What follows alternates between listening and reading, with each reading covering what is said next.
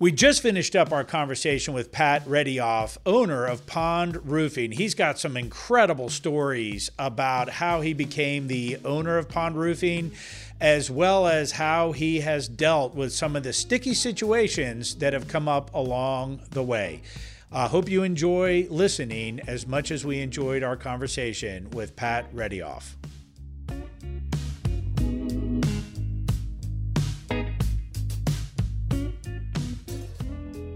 All right, so hey, it's John Jorgensen, and welcome to another episode of the Go With John Show. I'm here today with Pat Redioff, owner of Pond Roofing. Welcome, Pat. Thanks, John. I appreciate it, man. Yeah, so it's really amazing. I was reading your bio, and we were talking. We have lived almost parallel lives. It's funny. It's actually maybe a decade apart. Yeah, but it's scary actually, because my very, very first business I had in my life was a painting business, and you. Painting. Yeah. So talk a little bit about that. What got you into painting? You were in college, right? I was in college, and back then there was a company called AAA Student Painters. Right. And they would recruit college kids and basically give them, set them up with a franchise. Uh-huh. And you had a fee for your equipment and everything to get started. Do you remember how much that fee was? I'm just curious. I think it was $1,600. Okay. It's always stuck in my head. Yeah. And so I went all the way to Virginia Tech, and at the end of the school year, there was a guy who had one of those branches up here in North Arlington. Mm-hmm. And he recruited a couple of us to be his painters for the summer. Right. And I got halfway through the summer, and I saw what he was doing, and I saw what we were doing. Yeah. And I knew what he was making and what we were making. Yeah. And I drove up to the offices in Maryland. Right. So up in Laurel. Mm-hmm. And I went in and I said, hey, I want to know how I get a branch manager position for next year. Right. I want my own branch. Yeah. They said, well, I was there in paint clothes and stuff. Yeah. They said, well, you got to interview and all this stuff. I said, whatever it is, set me up. I need that job. Yeah. And I interviewed, and I got, a position. They gave me a couple zip codes as my territory, and I paid the fee, and I went to all the training, and I recruited my guys, and I came home every weekend to knock doors and do estimates in the springtime. And it was it ruined me in a way, right? Because I could never really work for anybody else. Yeah. Again. It's addictive, isn't it? Yeah. I mean, it's funny you mentioned door knocking. I used to do that too. It's really, I don't know if you could do that anymore. Do people? You have to have a license. Yeah. Just register basically with the county. Yeah, so. But when I say door knocking, I mean, I don't think people are as receptive to door knocking as they used to be 20, 30 years ago. They're not. It's definitely not as easy. There are companies that do roofing, siding, windows, and doors. Yeah. That just beat the heck out of people's doors still. Right.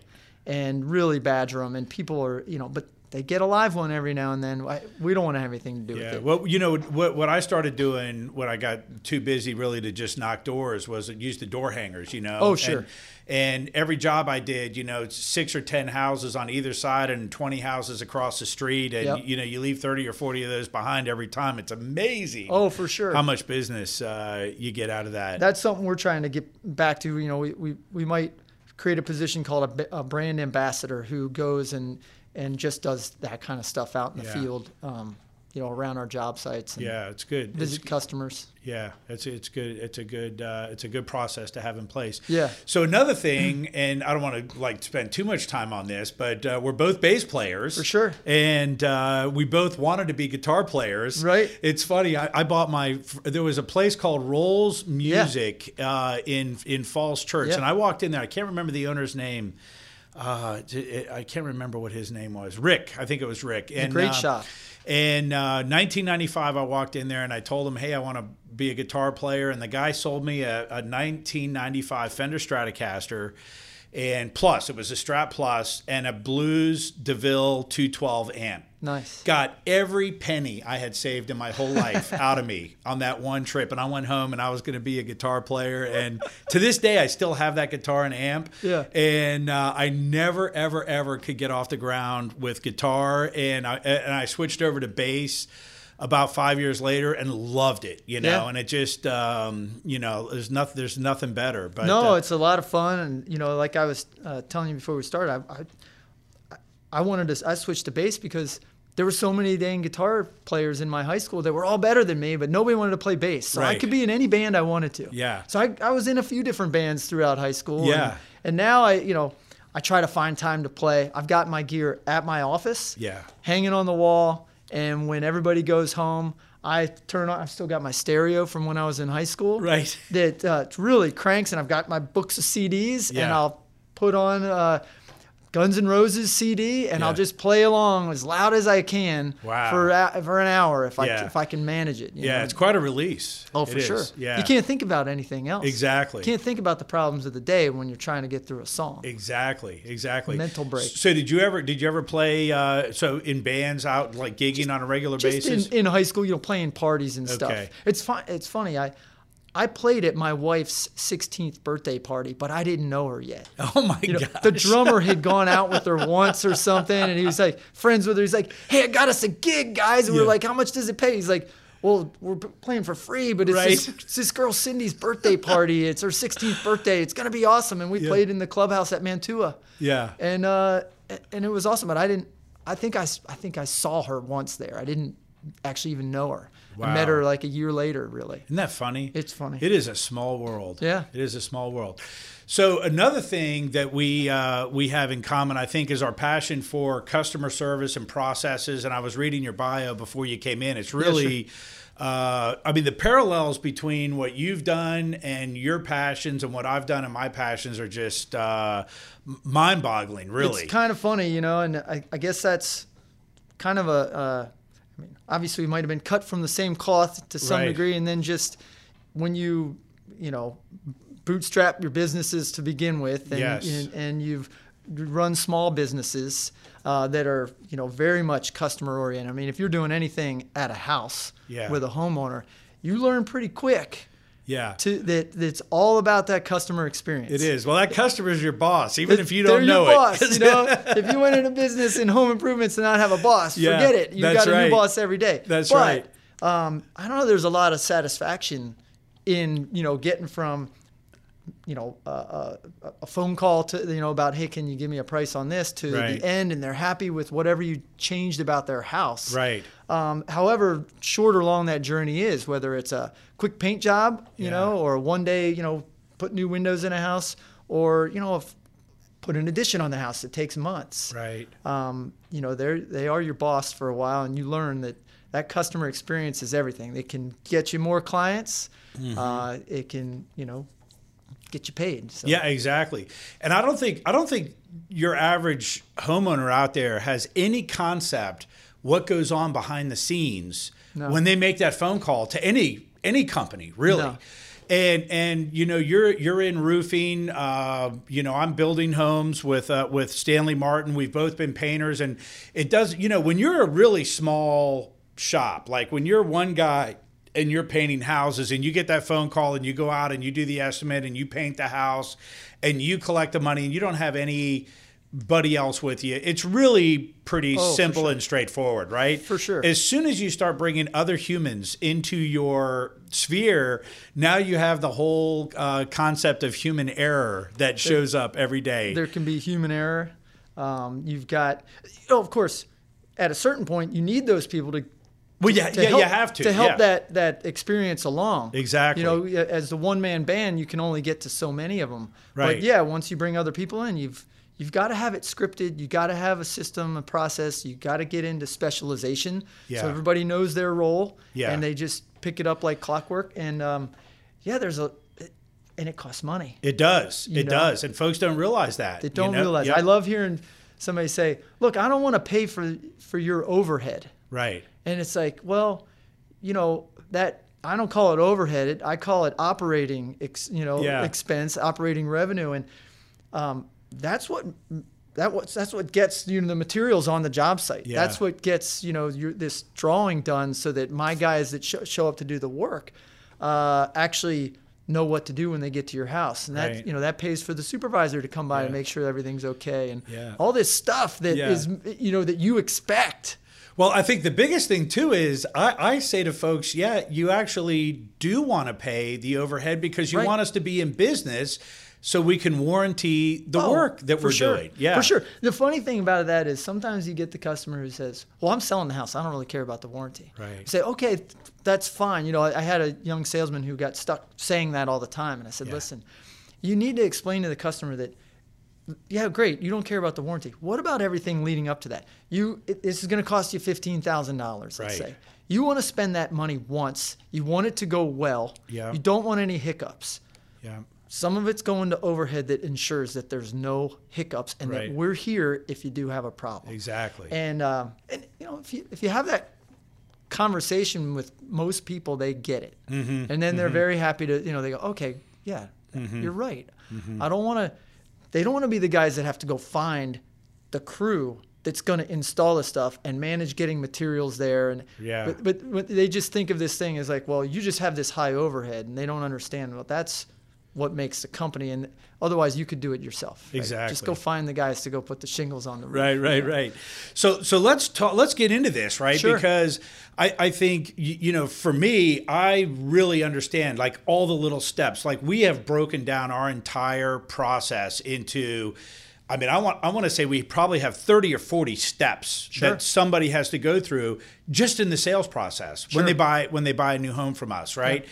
And we break it down into, you know, when a prospect contacts us, they go into our system as a prospect, and then we have several steps that we go through to qualify them, right? To figure out where do they want to build, what's their budget, have they spoken to a lender about construction financing. So we have all this stuff that we do just to kind of help the prospect figure out if this is something they really want to do.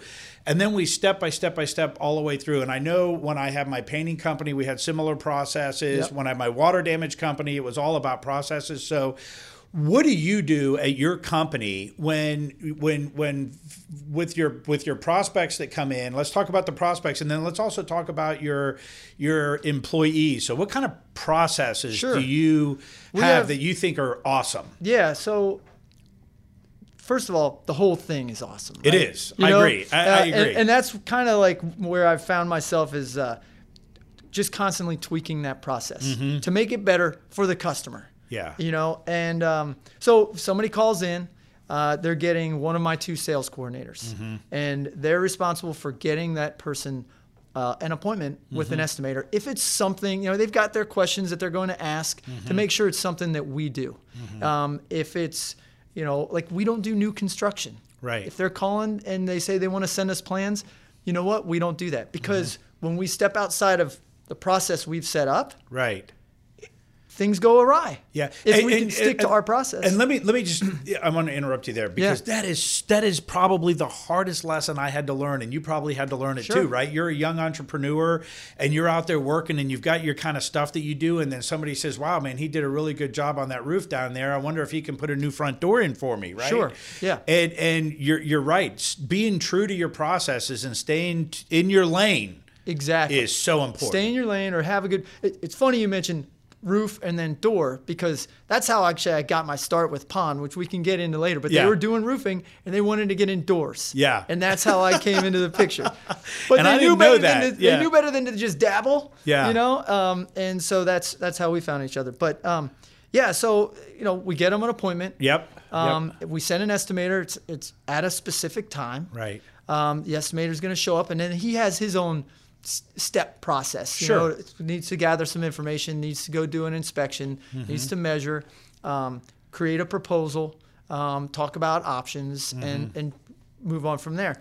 We have an electronic proposal, you know, system that's we have a screen share built into it, so we can, especially in these days, you know, we can do our presentation remotely. Yeah, that's nice. The guys can, you know, they can sit in their truck in the driveway, get the customer on the phone and present their proposal to them while they sit in there on their iPad or something. E-signature, all that. Right. But you know, all the details, all the selections, before that customer signs off and gives us a deposit, they have to choose everything. We don't want any options left for them to choose. Like Right. the way our system's set up, the proposal, it's really neat. It's a program called One Click Contractor. But Right. so one click gets you to a proposal, and another click gets you to an agreement. Right. And before it can go to agreement, everything has to be chosen. Mm-hmm. So there's no potential later for I haven't picked my siding color yet. Right. We don't want those hiccups later in the process. Right. So then paperwork makes its way back through the office. Deposits get recorded. Mm-hmm. The accountant does her thing. The sales coordinator do their part to get it into our moved along further in our CRM, which has a great project management aspect to Which it. CRM do you use? We use one called Contractors Cloud. Okay. We used to be on a program called Improve It 360. It's a Salesforce platform. Right. It was great.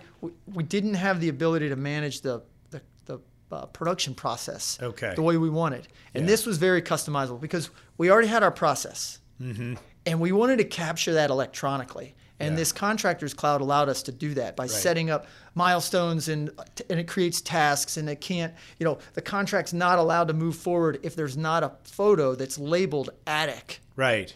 in the file. Right. It just won't allow it. Somebody better go get that photo of the attic. Right. Stuff like that. So it's kind of, that's kind of cool. And then it makes its way through production. Right. I've got an operations manager. If it's a repair, we have a repair department manager. We've got a production coordinator named Natalie, who's awesome at taking the proposal and the drawing that the estimator did of the, let's say it's a roof job, and recreating that into this form that we have that is basically the work order for the day of the installation. It's got every little detail on it. It's going to have the list of materials, any special instructions, things like that. Yeah. But we don't skip that. There's not a roof that goes to the field without all of these pieces. Right. You have to create the sales order. Yep. Then you have to fill the sales order. Exactly. It's exactly like building a house. Our sales orders are a little more complicated than the roofing sales orders. Exactly. Right? We've got some touch points on the way with communication. Like when that contract first came in, the sales coordinators send out a welcome email and then a reminder of things for the day of installation. And then that production coordinator sends the same reminders. Right. And she has a script that she goes through when she calls to confirm. And it's a list of about 12 items that she has to tell them about. So cars tell in who? the driveway. The homeowner? The homeowner, the Okay. homeowner. Yeah. Okay. Call the homeowner and it's like, hey, don't forget if you've got things in your attic, get them covered or pull them out of there. Right. Take your cars out of the driveway. Yeah. These types of things. Common sense things. Common sense things that people need to be told and reminded. And that is the hardest part about business, are all the little things that are happening around you every day that you have to control that are literally out of your control. They are. And a lot of them, like you just said, they're common sense, right? So we'd love to say, well, come on, Miss Smith, like you knew we were bringing materials in a dump truck. Yeah. Why did you leave your cars in the garage and now you can't get out and you're mad at us? Right. It's common sense. Well, over the years, we take note of all these things and they come into a list, and we're going to send it to you electronically, in writing. Yeah. But we're going to take the most important ones and we're going to review them with you because we're not going to just assume that you have common sense, not to offend and really, and I don't think you will, but the homeowner's not doing this every day, right? No, so it wouldn't even occur to them that you're bringing in, 150 tons of equipment and leaving it in the way of their car. Yeah. Every now and then you get a homeowner says, well, boy, I sure wish somebody would have told me such and such. It's like, well, we told you 3 different ways. Yeah. Yeah. And when I hear something, for the 5th time in a short amount of time that like, I wish I had known X, well, then it's time to look at our process and see, well, what do we need to do? Yeah, you're exactly like to I fix am. That, yeah, if the same issue comes up repeatedly, then it's not really the customer, it's you, right? And you've got to take ownership of it. Got to take ownership, how to fix it. Yeah, fix the process, put a system in place. Like when you tear off a roof, there's 10,000 nails on an average roof. So you're tearing off 10,000 nails that need to make it in a dumpster. Yeah. And then you're putting a new 10,000 nails up. Yeah. And you probably brought 12,000 with you, and some of those coils get, spun off. Seen it, been there. End up in the bushes. So the guys drag magnets when they're done. We've got tarps on the ground, and we've got things in place to try to, eliminate as much of that as possible. But before those guys leave, they've got to drag the magnet and check the bushes one last time. Despite all of that, And despite us jumping up and down on the crews, all the time, we still would get complaints sometimes about cleanup. There would be one nail. One nail. And it would end up in the homeowner's tire. In their tire. Yeah. I don't care. They've got a dog that carried one up to the back door. And you're like, oh my gosh. So we added a guy who his job is to go back to the job site and just double check cleanup. Drag the magnet one more time. It's the day after. Yeah. He's not tired from installing a roof all day and trying to get home. It's just that's part of his job. Now he's a roaming supervisor. It's just something we added to that role to go back and check yesterday's customers one more time. That's fantastic. And now there's nobody complaining about cleanup. Right. That's awesome. Yeah. That's awesome. Just the simplest thing. And you feel good.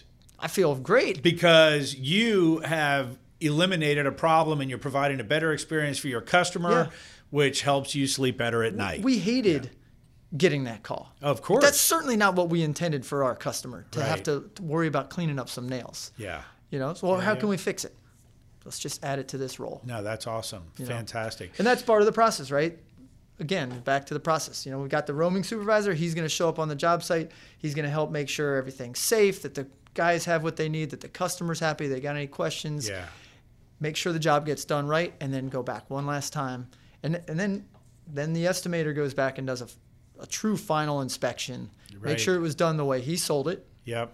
And we don't ask for their final payment until that's done. Yeah, and makes they sense. say, yeah, I'm happy. Makes sense. Yeah. That's awesome. That's awesome. I mean, there's some little steps in there, on top of that. There's a million. But I bet you. That's the basic, anywhere along the way, any of those big steps, if we can tweak something, that's what we're doing.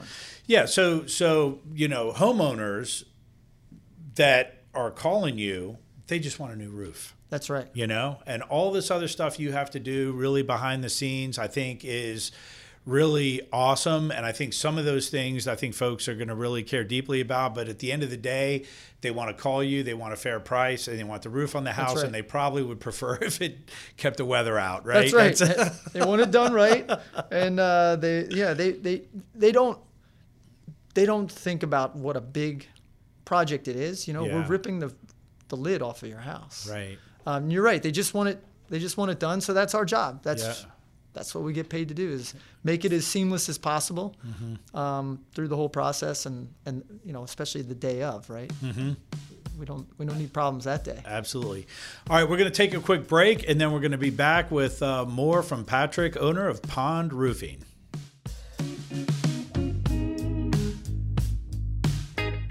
I'm John Jorgensen, and if you want to learn more about buying a home or selling your existing home, contact us through the show. We work with an incredible network of professionals who can help you get through the process smoothly. Again, that's gowithjohn.com.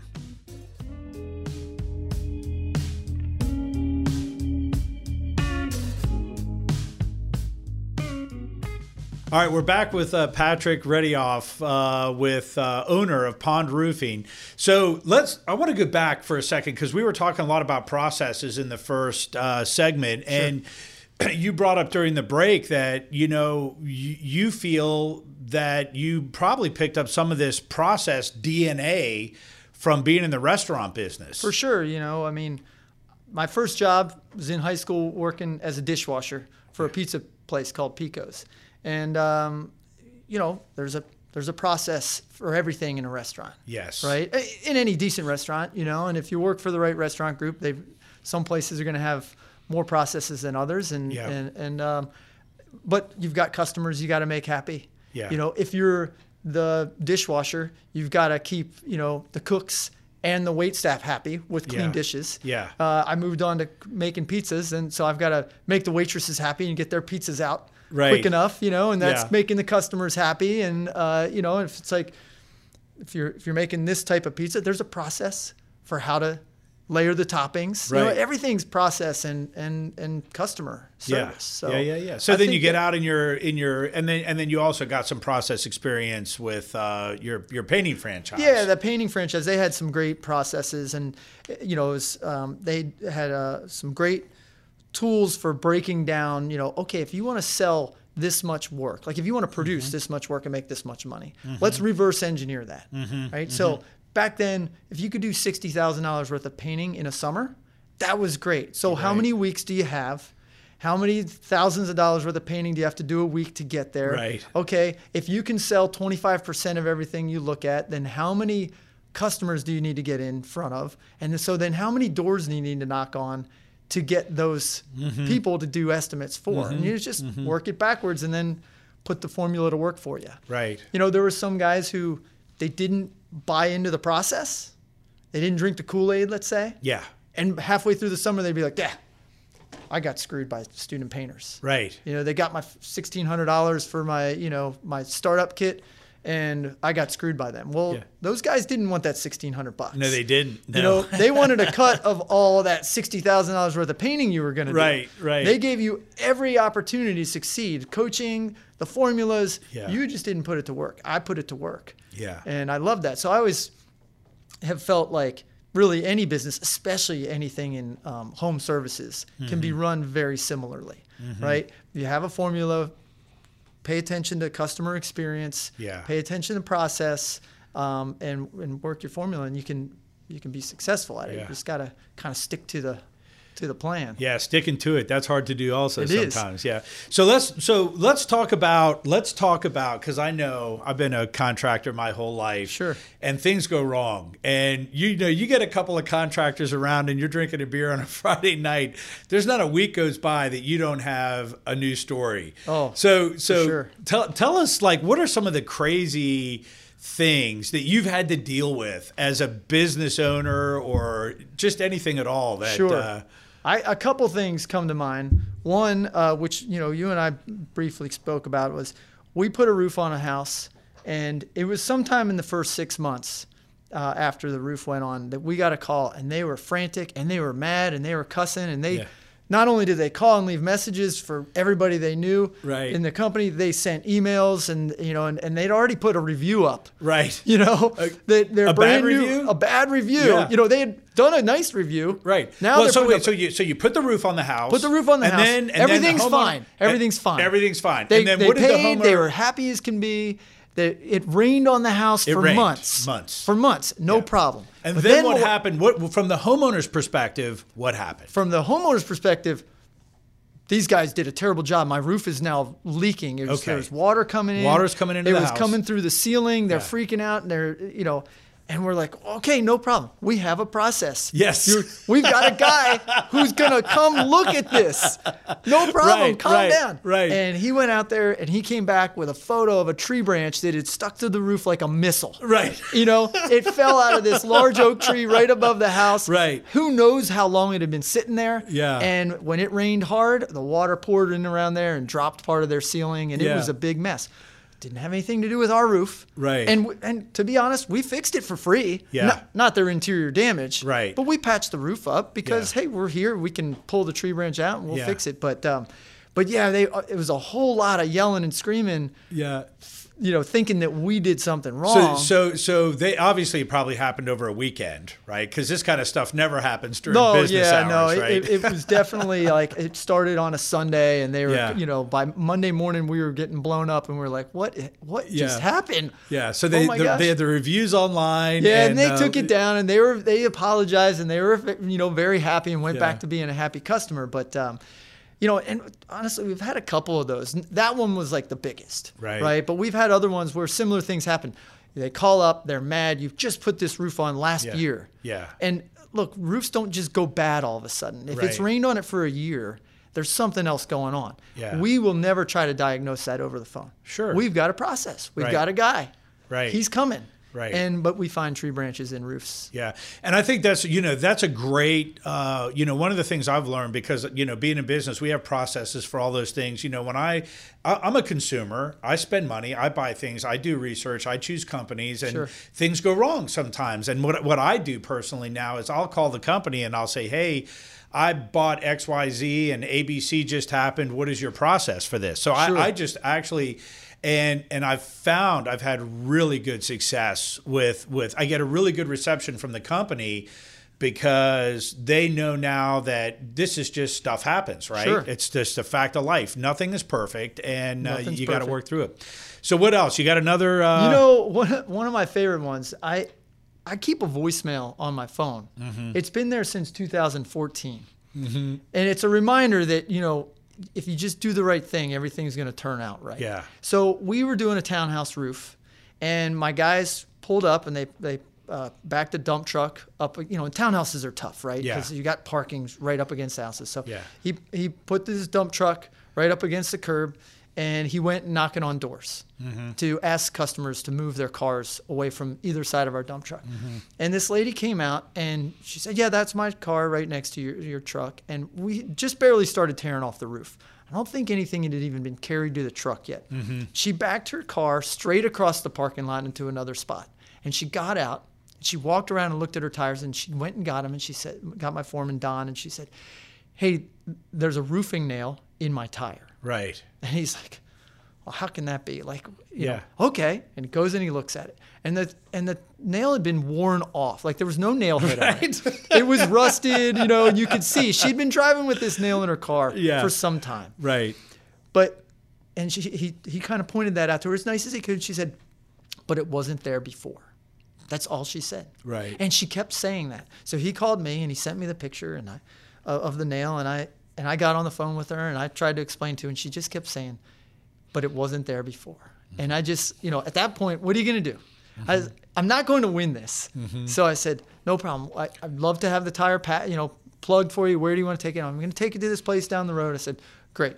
Call me when you get there. I'll give them my credit card, whatever we need to do. Well, she got there. And it was an all-wheel drive car. Mm-hmm. And they said, no, you have to, you know, there's 10,000 miles on the tires. So we got to replace the 2 back tires. Right. So now we're not just, you know, it's in the sidewall or something. We can't just plug the tire. Yeah. It's got to be replaced. Oh, by the way, it's 2 tires.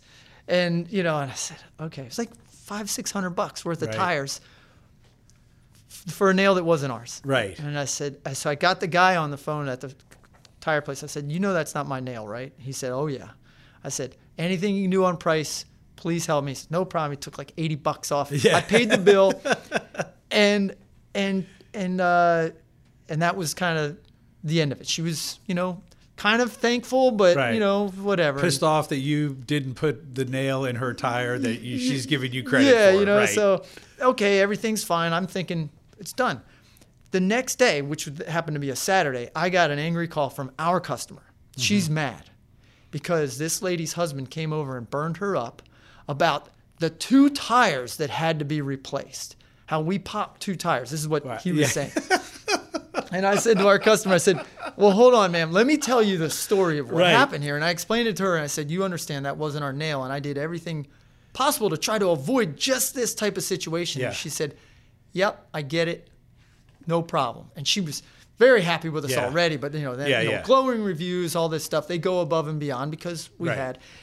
And then I got a voicemail from the lady going on and on, talking about, you know, thank you so much for being so kind and so nice and taking care of this. And it's like she must have seen how her husband reacted with the neighbor and realized, you know what? That guy did the right thing. Yeah. You know, so it's just a reminder. I still have it on my phone. That's awesome. We listen to it every now and then. I tell my guys, I'm like, this was not our problem. Yeah. But we fixed it anyway. Yeah.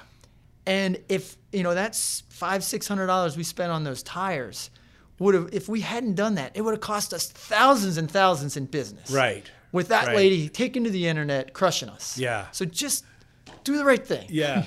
Yeah. Well, you know, the internet's an amazing thing. It's good. It's good and bad. You know, do the right thing is important. But, you know, it's funny that reminds me of a story that I've told for years and years. I don't know if Nick's heard this one or not yet. The side of beef. So when I owned a water damage company, we used to have to move stuff around to get carpet out. Right? If you have a flood in your house, you got to pull up the carpet. Sure. You got to get the pad out. You got to throw the pad away. So we would always run into all this bizarre stuff. I have 10,000 stories that I'm not going to tell, but this one in particular stuck with me. So I get a call one day from a homeowner that we had serviced, and she said, "Hey, your guys were here yesterday, and they unplugged my freezer that was downstairs, and they moved it to get the pad out. It was on some carpet, and they forgot to plug it back in. And I had some meat in there, and the meat went bad, and I had to throw it away, and I would like you to replace it. I said, great, well, what was in there? And she told me, and it was like $50 worth of meat, right? The next day, she calls back again, and she said, I didn't realize exactly how much was in the freezer. It's more like $250 worth of meat, and I've got it thrown out, and I would appreciate if you would pay for it. Now, I originally told her, sure, you know what, I'll take care of it, right? Sure. I didn't even ask. So now it's $250. The next day, she calls back again. Now, they had just bought a side of beef, and they had thrown the whole thing away. So at this point, I had to get the insurance company involved. Yeah. But, sometimes that do the right thing as a business owner can totally work against you because once they get you kind of going, they keep you coming, and it's it's painful. I had something like that years ago before I owned Pond. I was a one-man band selling roofing, siding, windows, and doors, and I did a siding job for a customer. And we have this reminder, for the day of siding installation that says, anything you have hanging on the walls that's delicate, whatever, fragile, take it down because there's a lot of pounding. And she swore up and down that I never told her that this could happen, but I always delivered that fine. Yeah. Anyway, Hummel figures. She was this German woman. She's very nice, but her Hummel figures. And I said, and her husband was no help. He was a very nice man, but he was afraid of her. Yeah. And he said, he just kind of stood back with his hands up, and and I said, well, look, I don't want to ruin this. I had done. There's a pipe stem of houses, 6 houses. I had put windows in every one of the houses on there. I got a package deal working for everybody. Did some siding for some of them, some doors. I mean, I wasn't going to ruin this over some Hummel figures. And I said, well, look, I gave you this. Right. You didn't read it, but whatever you think is fair, I'll take my share. She charged me like $600. Wow. She was relentless. It's $600, and it was probably, honestly, I mean, I didn't know, I wasn't probably pricing things right back then, so that was probably all my profit on the side job. But I paid her the $600 because, but yeah, I think she heard me say, I'll do whatever you think is fair, and where most people, I believe, will come up with something fair, she just went for the jugular. Yeah, it's crazy. It's crazy. Yeah, people smell an opportunity, and it's funny, man, because I don't think about these very often, right. But you asked the question, and they keep coming. I think. I mean, part of what I'm trying to do with this podcast is try to show a different light on what's really going on out there. Sure. When people are calling you for a roof, and they don't realize that 20 minutes ago you just got off the phone with a customer that's ready to take your head off because their roof is leaking, not because of something you did wrong, right, but because a branch fell through. And we get shot first, and people ask questions later all day long. We do. And then at the same time, you may have just taken a bullet. You got to answer the phone and talk to Mrs. Jones down the street, and she wants a roof, and you got to put your happy face on, and you're still trying to address your wounds, right, from your last call. Still trying to recover. Yeah, so it's an interesting. I mean, I think I love it. I thrive on it, and I think obviously you do too. I think anybody who wants to be an entrepreneur, you have got to thrive on overcoming obstacles. Oh, for sure. Challenges. You have to be ready to just dig in and see it through. Yeah. You can't just in the middle of one of those throw your hands up and say, I don't know, and just walk away. You have to see it through. Now, there are guys that just walk away, and they're the ones that create all these terrible stories about contractors. Right. They don't respond. Right. When they do respond and they come up against something tough, they throw up their hands and walk away. And that's when you got to dig in and just, I got to see this through. Yeah. It's kind of like not burning the bridge with your, previous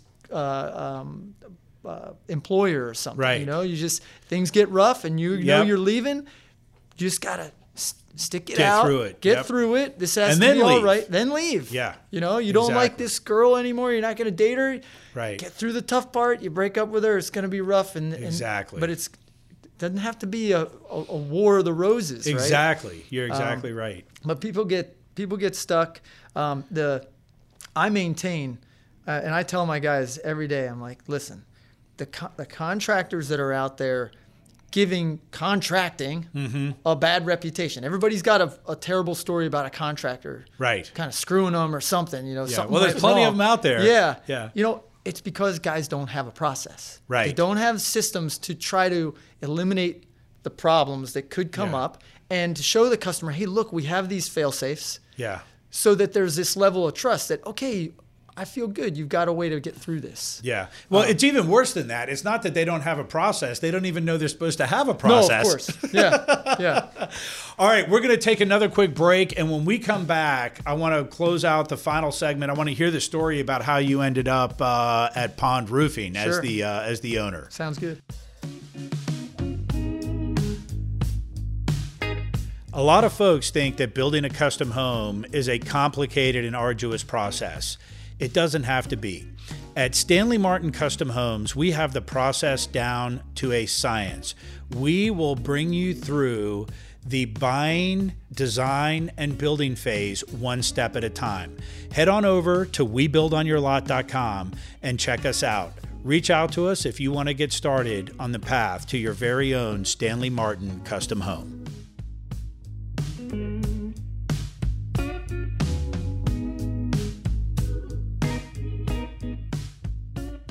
So we are back with Patrick Redioff from Pond Roofing. And so, Patrick, let's wrap up because you got a great story. So you went to Virginia Tech. Yep. You started a painting company. Sure. And then just kind of step us through quickly, like what happened and how did you end up at working with Pond Roofing? So after college, a buddy said, come to Richmond and sell windows for me. And I said, that sounds like selling paint jobs. So sounds great.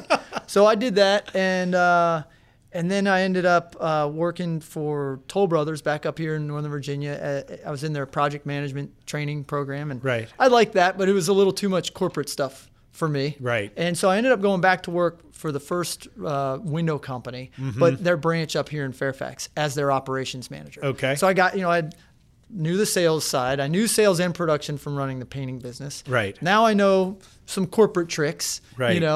More process stuff. And I went, and learned the operations side of the remodeling business.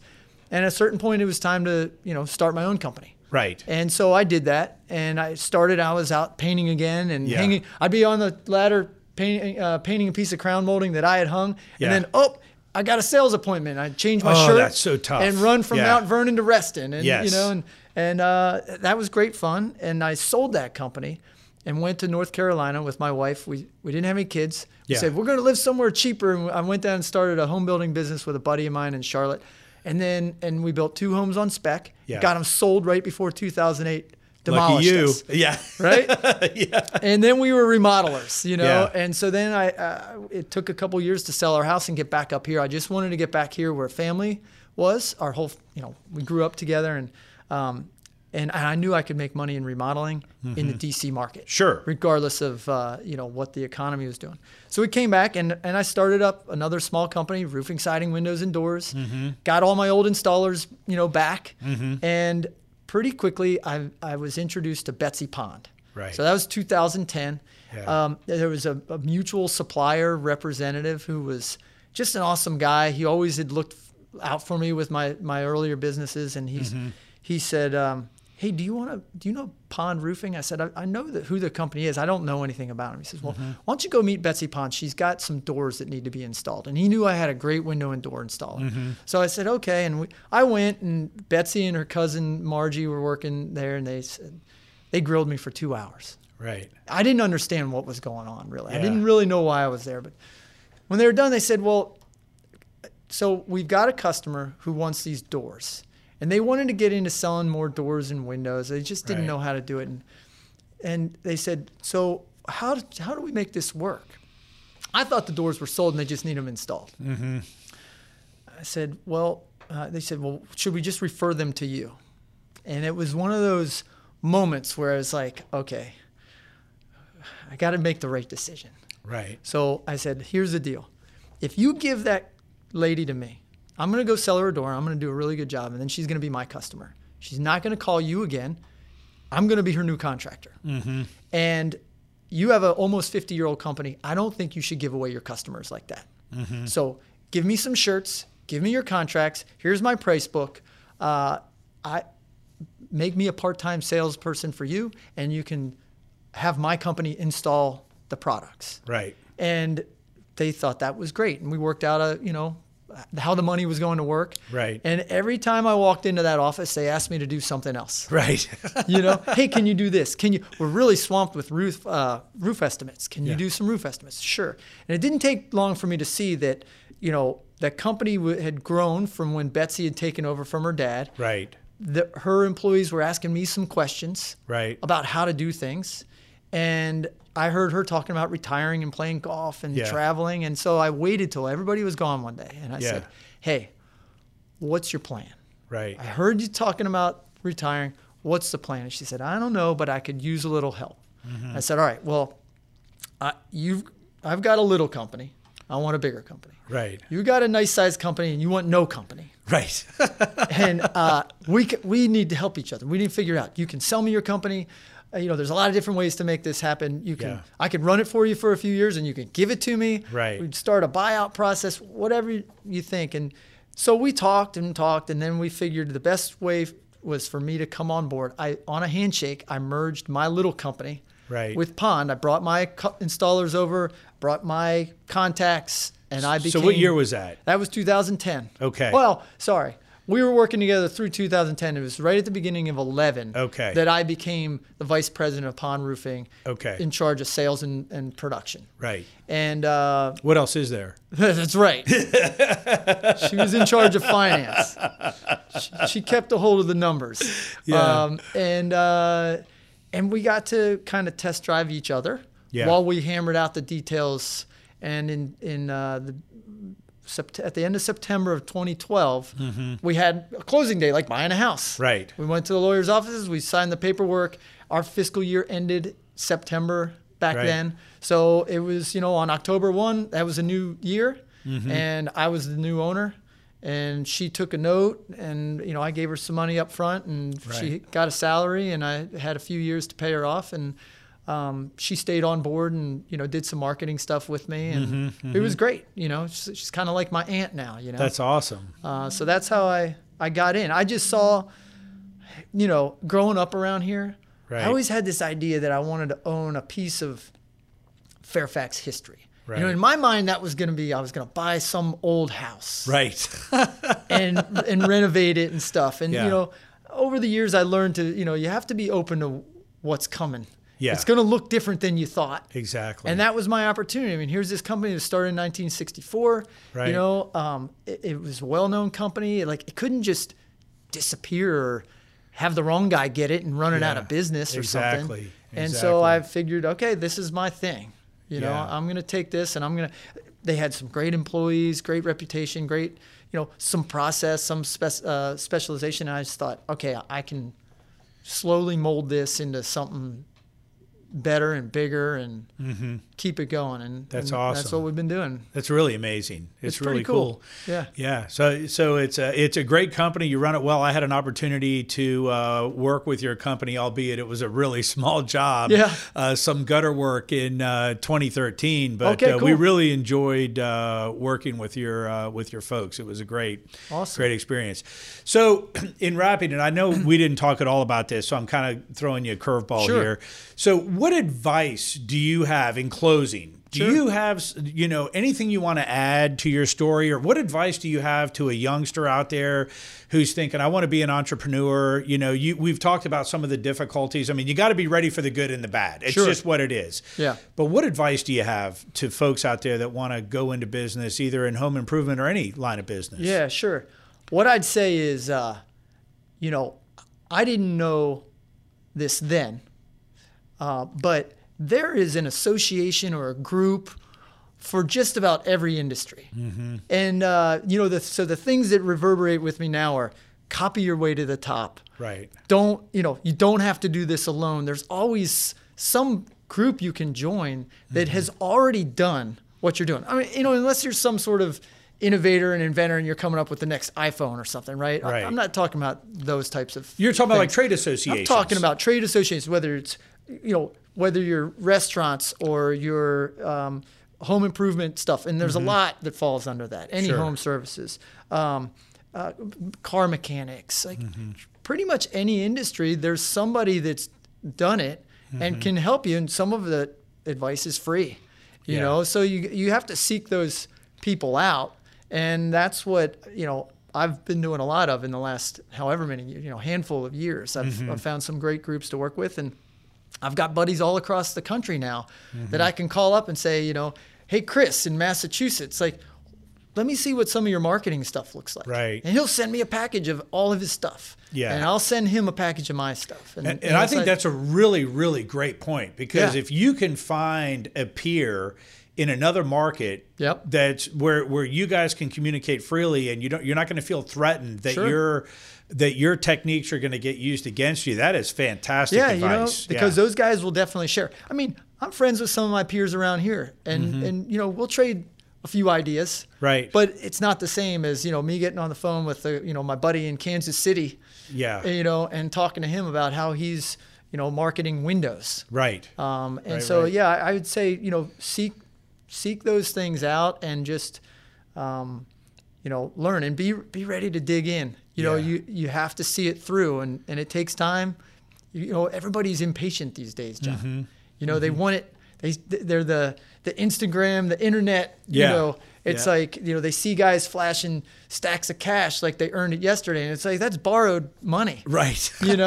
And you gotta set down a course, and that doesn't mean that you won't kind of change how you're going about it as you go. But get clear on your destination, right, and then set out for it. And take some turns, but gotta have that end goal in mind. Yeah, that's all good advice. So the funny thing is, 20 years ago, 30 years ago, before the internet, so most of the folks listening don't even realize that the internet didn't exist for you and me when we were young and getting started, right? I mean, the internet to me didn't exist really before 2000. Sure. That's the, absolutely. Late 90s, I remember we were trying to use it as humans, and we sort of had websites, and it was a really terrible. It was good for email. Exactly. Yeah. That was it. But yeah, it was really hard back in the day to get business. Today, you can set up a Facebook page, a business page, and you can set up a mechanism to get phone calls, but you've got to be ready to do the work. You got to be ready to do the work for sure. Yeah. All right, Patrick, thanks for coming in. Patrick Redioff, the owner of Pond Roofing, and keeping the legacy alive. Thank you, Patrick. Thanks, John.